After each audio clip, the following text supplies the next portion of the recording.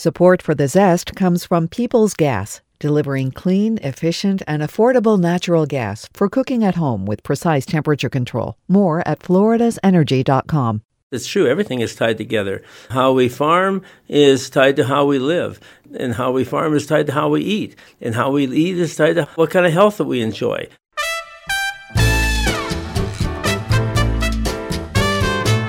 I'm Robin Sussingham, and this is The Zest.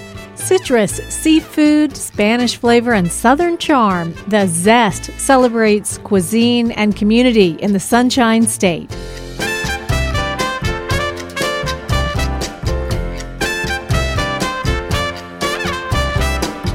What's the future of food? One prominent food writer says we're heading to a time when we start seeing robots in the farm field and in the kitchen. A longtime wheat farmer says our future is in our past, in the form of an ancient grain. And also on today's show, it's 4th of July in Florida, and our all-American food is not apple pie. It's the Cuban sandwich. Coming up, we'll find out how it's done at the Columbia restaurant. Bob Quinn is a 71-year-old organic farmer, plant scientist, and entrepreneur who is passionate about the possibilities in some of the grains and the farming methods from years ago before massive industrialization of food production. He's the author of Grain by Grain, a quest to revive ancient wheat, rural jobs, and healthy food. His farm is near his hometown of Big Sandy, Montana, and he kindly stopped off in Helena to speak to me. One of his businesses is the ancient grain business, Kamut International. He also started Montana's first wind farm. Hey, Bob, how are you? Good. Can you just tell me a little bit about Kamut wheat? Well, Kamut is actually a trademark, so it's not the name of the wheat. It is a trademark that our family registered about 30 years ago to market an ancient grain, which is a Khorasan wheat, which is a very near relative of durum.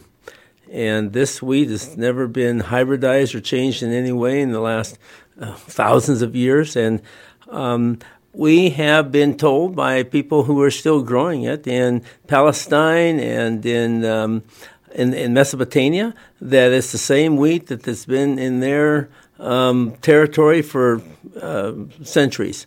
And it's never been commercialized or hybridized in any way. It has quite a low yield. It's a very tall wheat.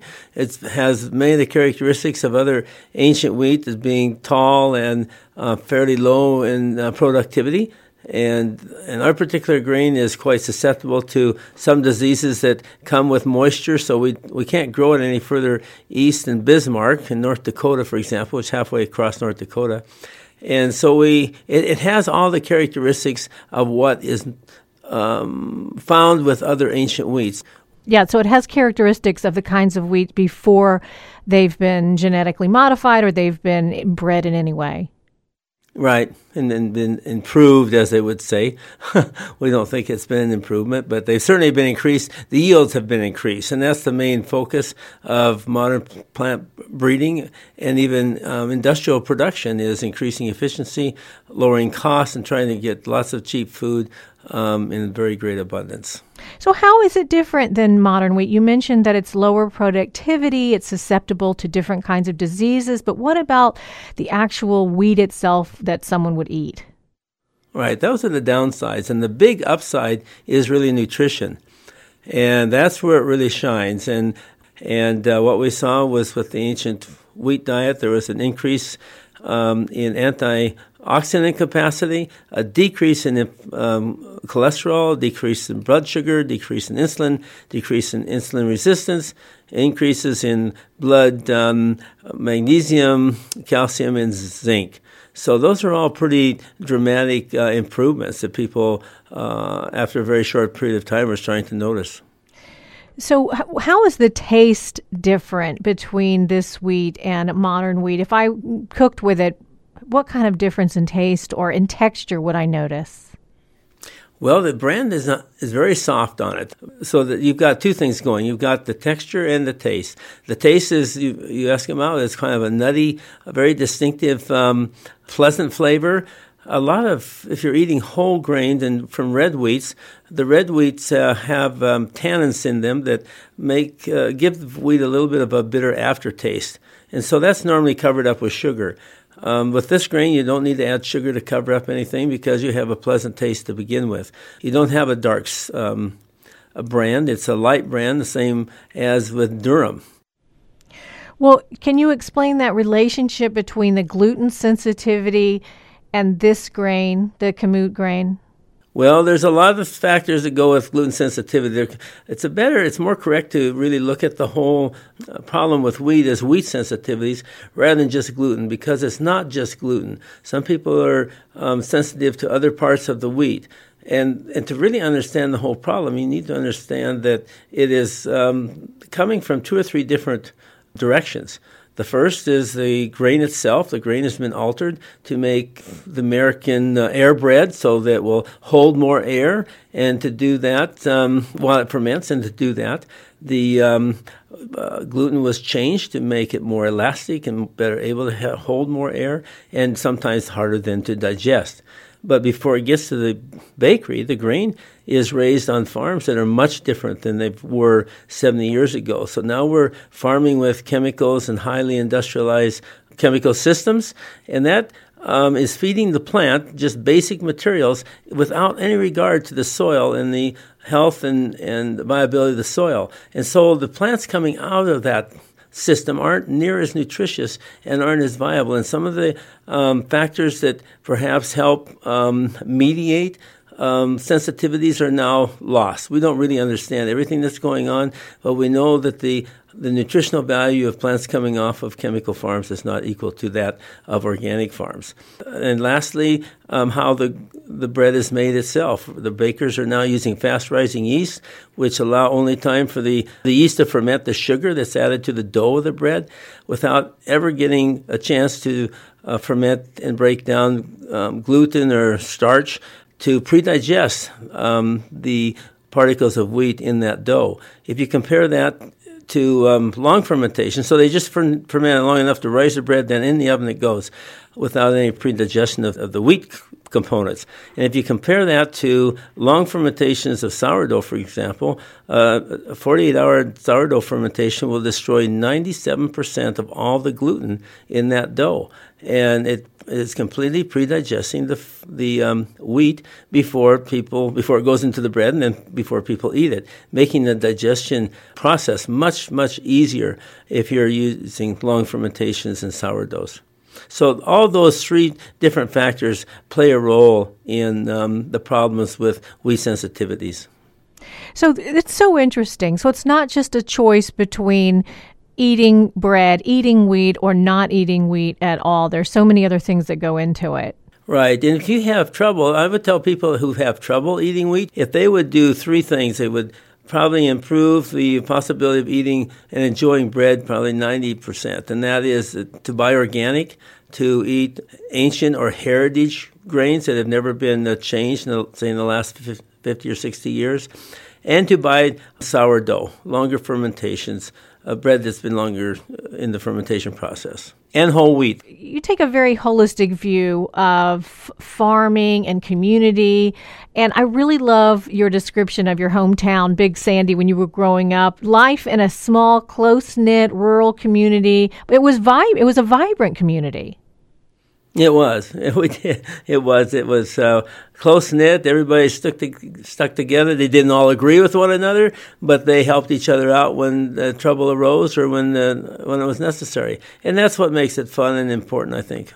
But you see this whole change in wheat and modernizing farming and modernizing how the wheat is grown, all tied to everything, tied to the soil, tied to the community and the death of some of these small towns. Yes, it's true. Everything is tied together. How we farm is tied to how we live, and how we farm is tied to how we eat, and how we eat is tied to what kind of health that we enjoy. So all these things are really knit together. And it's just been the industrialization of it that's sort of broken it into all these individual packages and think that we can have all these elements standing alone, and we can provide in an artificial chemical way what we think that might be necessary, rather than understanding what we have lost by such a reductionist idea. I'd like to say one more thing when people talk about conventional agriculture, comparing it to organic agriculture. And my response to that conventional agriculture is what we've been doing the last 10,000 years. And what we've been doing the last 70 or 80 is a chemical experiment. It's no way conventional. And organic really is more like conventional, particularly if it's regenerative organic, which means it's renewable and sustainable, and we're building the soils all the time. And I think that really has the promise to feed the world. And the experiment we're doing right now with chemical agriculture is starting to come to an end. We have now weeds that are resistant to chemicals. We have chemicals that are polluting our waters. We have Roundup, glyphosate in the rain that falls on our farm, and huge pollutions in the Gulf of Mexico. And I think that people are starting to be more concerned about traces of these chemicals in their food. And the whole focus on industrial agriculture and cheap food, I'm thinking, is starting to, and hopefully will be replaced by concern for healthy and nutritious food that gives us health, vitality, and longevity. Well, Bob Quinn, thank you so much for joining me today. Well, it's my pleasure and my honor. Thank you, Robin, very much. That was Bob Quinn, organic farmer and the author of Grain by Grain, A Quest to Revive Ancient Wheat, Rural Jobs, and Healthy Food. Next, we take a look into our crystal ball with the always fascinating food writer Laura Riley. Laura writes about the business of food for the Washington Post, and she was for many years the restaurant critic at the Tampa Bay Times. I wanted to talk to Laura about what she sees in the future of our food culture. I'm so glad to talk to you, Laura. Thanks for being with us. Me. Wonderful. Thanks. I want to talk to you about what you see as the future of food. What are we going to see in upcoming years? I think food is more than any other part of our retail experience, or kind of our commerce. It's so trust-based. We have no way of drilling down. If someone serves you a Dover sole, it's a dark restaurant, it's under a cream sauce. You have no way of assessing whether that's Dover sole. It could a lot of times it's tilapia from Sam's Club. Right. I think that's something that we've found again and again. I think the AP did a big series on seafood fraudulence this past year. And I think it is something that we all need to encourage greater transparency in the system, just so that we're kind of shining a light where shysters do a lot of.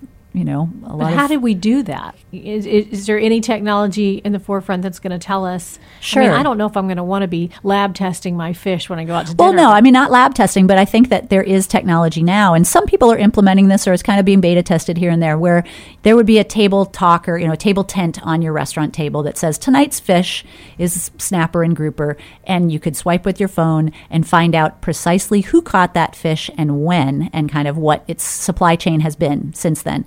And the unfortunate part of all of this is that it reveals some unsavory truths about, for instance, the eggs that you're eating from the grocery store may be 40 days old, or that the fresh fish that you're eating tonight in this restaurant was caught more than 2 weeks ago and put on ice, and it's a long line. It's a long line fish, so it may have been out there. That boat may have been out there for a couple of weeks before it came in with the fresh fish. So, all of this kind of stuff comes with a downside in terms of, sometimes knowledge is unpleasant. More robots working in the restaurant industry. Oh my gosh. I predict that in the next 4 years, if you go to a Dunkin' Donuts, there'll be no humans working there. Really? So I think that we're really close, because, really, on the farm, I talk to farmers all the time who their biggest concern is labor pool, that they don't, if we're going to really crack down on immigration and migrant labor, agricultural workers, that is the big, for a crop that comes to fruit for a narrow window, a couple weeks out of the year, you can't have instability about who's going to pick that crop. That's your bottom line. So There are robots being tested right now in the field for something like strawberries. So, and the fascinating thing is those robots, they'll go through and strawberries are a crop where not everything becomes ripe at the same time. So you may have to go through a field 4 and 5 times to pick all the fruit. Well, a robot can go through and pick the ripe fruit, and with camera phone technology and GPS and whatever, it can identify what fruit is going to be ripe the next time, Wow. the day after tomorrow, and it can remember precisely where that fruit was. So it's not flying blind. I mean, it is just logging, okay, the day after tomorrow, I'm going to this plant at this exact, within a half inch of, so those kinds of technologies. And that's backbreaking labor. But that's also entry-level labor. So these are going to bring all kinds of consequences. Sure. Well, and some of the issue that we have is it's not a political thing. Some of the issues that we have in terms of our immigrant laborers agriculturally, we've always gotten people from Mexico, and the birth, when we started having field laborers from Mexico, their birth rate was 6.2 and ours was 2.2, and now ours is essentially 2.2 and theirs is 2.2. And also Mexico has emerged as a huge agricultural country in its own right. So people who do migrant farm work now have plenty of places that they can do that, domestically in Mexico. And if they're not having as many kids, there are, the future generations of farm laborers are in question. And we've had, so there are lots of reasons why farmers are experimenting with robots one way or another. And I think restaurateurs too. I think that if you're talking about chain restaurants where things could be mechanized, or iPad technology that obviates the need for servers or counter people.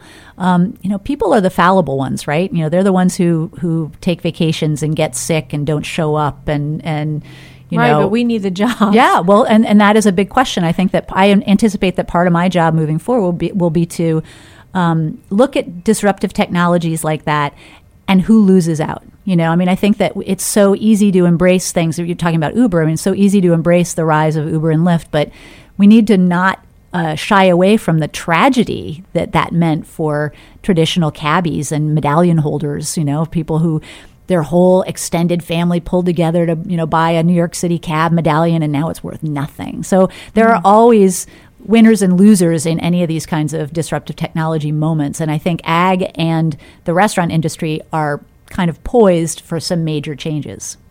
So there's something called facial recognition software at kiosks where you order your food. What is that about? Well, I think BurgerFi, a whole bunch of restaurants, kind of burger chains, have embraced this idea. So first of all, there's, now you can have an app on your phone. So your regular order at a fast food restaurant, at Carrabba's or whatever, that your ordering history has been captured, which I wonder who that information is being sold to. And certainly with facial recognition, I don't think I'm super enthusiastic, even if it saves you a couple minutes. If you go up to a kiosk at, let's just say BurgerFi, something like that, and it maps your face and says, oh, it's Laura Riley. Last time you were here, you ordered a double with the bacon.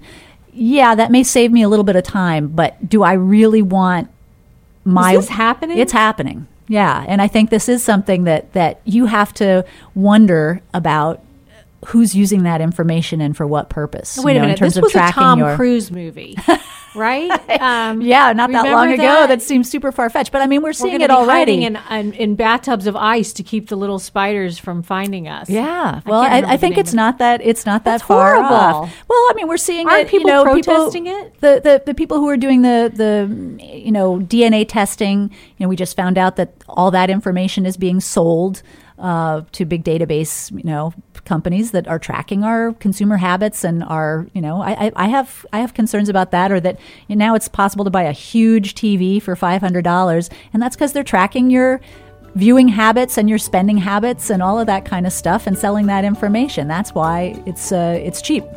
Laura, you're making me really depressed, and I'm always Little Miss Sunshine. We should be just talking about food and great food. No, these are really important topics, and we look forward to following your reporting at the Washington Post. Thanks so much, Laura Riley, former restaurant critic for the Tampa Bay Times, and she now writes about the business of food for the Washington Post.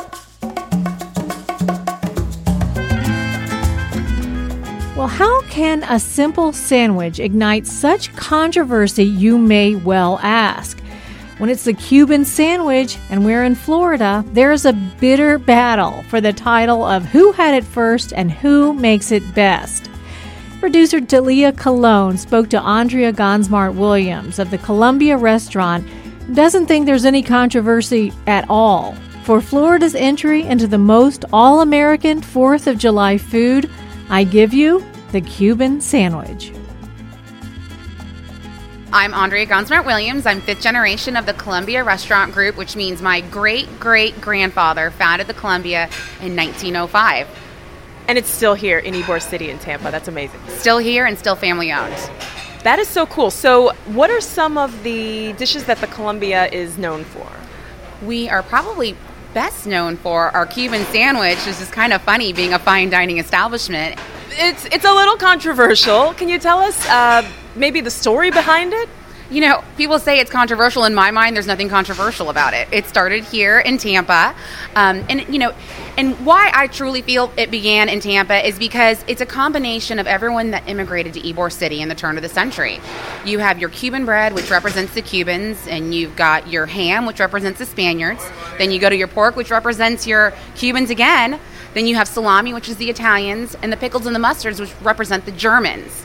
And so it truly is, and the Swiss cheese, which I always joke is the melting of all of these different cultures coming together. And so in one sandwich, you have a glimpse as to what Ybor City looked like at the turn of the century. A little melting pot. Exactly. So, I mean, I guess what makes it so controversial is Miami wants to stake it for theirs. There's two different differences between the Tampa Cuban and the Miami Cuban. Number one, our bread is far better. We use traditional Cuban bread. Cuban bread doesn't taste as good as it does here in Ybor City, and people joke it's because of the water. There's something in the water that makes the bread taste so great. Something that makes it also different is that Miami doesn't use the salami, which the salami gives it that extra little kick to it. And once again, that's evidence that the Cuban sandwich was founded here in Ybor City. Okay, end of story. Full stop. Absolutely. Tell me about the bread. I mean, is this the same bread that's set on the table when you come to the Columbia restaurant? Because I'm like, just give me a loaf of bread and a doggy bag because I'm going to fill up on that bread. Yes, it is the same Cuban bread that all of our diners get when they come to the Columbia restaurant. We have been buying our bread from La Segunda Central Bakery, which is also here in Ybor City, for over a century now. So they are almost as old as we are, and it is the only Cuban bread we ever use, and it'll hopefully be the only Cuban bread we will ever use. I hope so. What's your go-to here? I'm a vegetarian, so I love just simple black beans and rice, some plátanos, and maybe a mojito on the side. Something else you should try with your black beans. My sister's also a vegetarian intermittently. You should put some diced tomatoes and onions with a little bit of sherry vinegar on top of your black beans. You would never think it, but it's delicious. Ooh, that's good. I'm going to get that next time. But my go-to, people say you have to be sick of the 1905 salad. I eat it probably 5 days a week. I eat the 1905 with turkey. It's my favorite. But then it depends on whatever day it is. Sometimes I feel like having a piece of fish. We've got a great meat selection. And when I really want to indulge, I'll get myself a paella.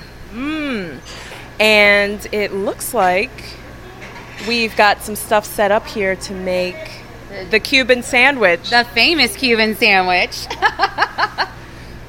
So what we do here, we actually roast our own pork. We roast our own ham, which is sugar glazed. We use Genoa salami, which has the peppercorns in it, which is my father feels is really important. Swiss cheese, yellow mustard, no mayo around here, or lettuce and tomato, and of course the pickle.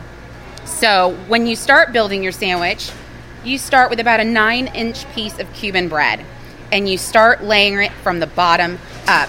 And it's important that you layer in a particular order so that way it hits your palate just right. My father can literally bite into a Cuban sandwich and say, it's not layered right. It's unacceptable. Someone's fired. It's not. He'll go to the kitchen and he'll open it up. So you start with your ham. And something I never realized while growing up is that you need to layer the ham, all the meat actually, in a very even layer. So that way each bite tastes exactly the same. So we've got our ham, then we're going to go to our roast pork. And put that on as an even layer once again. And how would you describe the thickness or thinness of how the meat is sliced? You know, it's not thin, it's not thick, it's kind of just right. Maybe an eighth of an inch thick.